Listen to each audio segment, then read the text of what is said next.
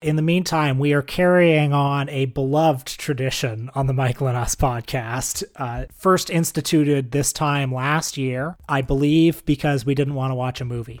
Because movies take a long time to watch. When a franchise or a product or a podcast declines, it becomes increasingly inward-looking and self-referential. Fortunately, we're immune to such pernicious forces. That's right. And that's why this episode is the second annual Michael and Us Year in Review Extravaganza. We're taking a little time with you, the members of Michael and Us Nation, to look back on all the great content that we produced this year. Pat ourselves on the back a little, congratulate ourselves on a job well done, and for the second year in a row, hand out the Michael and Us Oscars. I think that's what we're going to call them. We're going to give awards to some of the movies that we've talked about. And here's an actually non-ironic reason why I quite enjoy this exercise. If you do 2 podcast episodes a week, which of course we only started doing in November of 2020. It's really only been just over a year that we've been doing that. I won't say that you forget things, but I mean... Each episode becomes less consequential, I think it's fair to say. Well, you just don't remember every specific twist and turn, every kind of in-joke. You remember kind of big takeaways, you remember certain films, but you don't remember how certain themes or threads developed or when or where they were introduced. And so the new year is a time that I find myself feeling very reflective. It's a time where, out of habit, but I think also for quite genuine reasons as well, a lot of us sort of look back on the previous 12 months and kind of take stock of everything. And so I actually enjoy doing that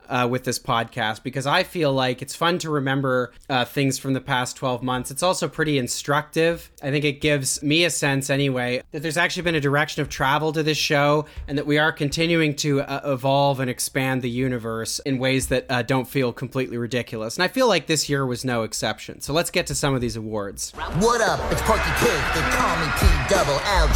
Step to me, he don't want no trouble. So next category, this is one that I really want to hear your answer for because there are so many candidates. It's a real race to the bottom. Worst movie. What's the worst movie we talked about according to you? Okay, so I'm going to give a joint answer on this. And before you tell me that's cheating, I'm going to explain my grounds for giving a joint answer, a shared ticket, a Gore Lieberman style ticket, just 2 pieces of crap sharing a pedestal. And that's because I actually can't remember. I can't distinguish these movies, okay? I cannot tell them apart. If you can, I will be very impressed. But so we did 2 episodes reasonably close together. I think they were just a few weeks apart. We had Alex Shepard on, episode 216, Both Sides Now. Alex Shepard, friend of the show from the New Republic. He came on to discuss that episode. But then, I don't know, a month or so earlier, we did a film called The Reunited States, episode 211, Post-Partisan Struggle Session. So The Reunited States had this image of like hands joining, shaking, and then it said, the tagline was, "Are you part of the solution?" And then there's this movie, Stars and Strife, which we did, I don't know, 5 or 6 episodes later.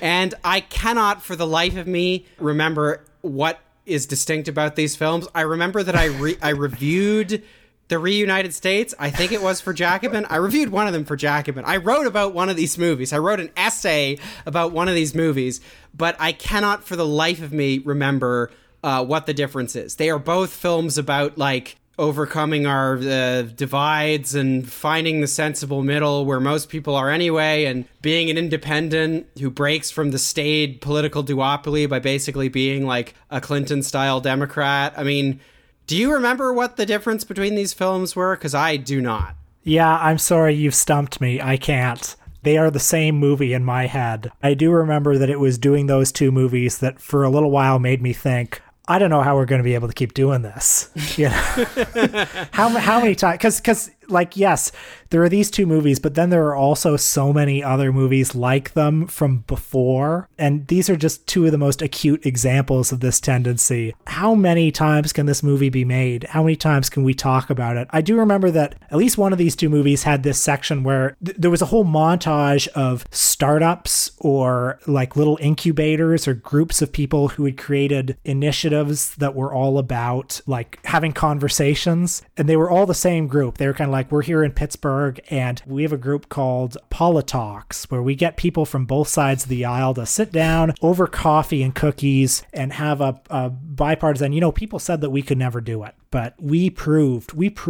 the status quo wrong. Right. It's like, what if we got together to solve problems for a change, which is something that apparently no one has ever thought about. Which, by the way, you know, talking about all this, I mean, this type of argument was just on my brain throughout the year because, you know, a few months after we did these 2 episodes, I wrote about Andrew Yang's new political party, which is basically just this idea, once again, as a political party, or, you know, a lot of people think he's really just trying to sell a book and that it's not serious.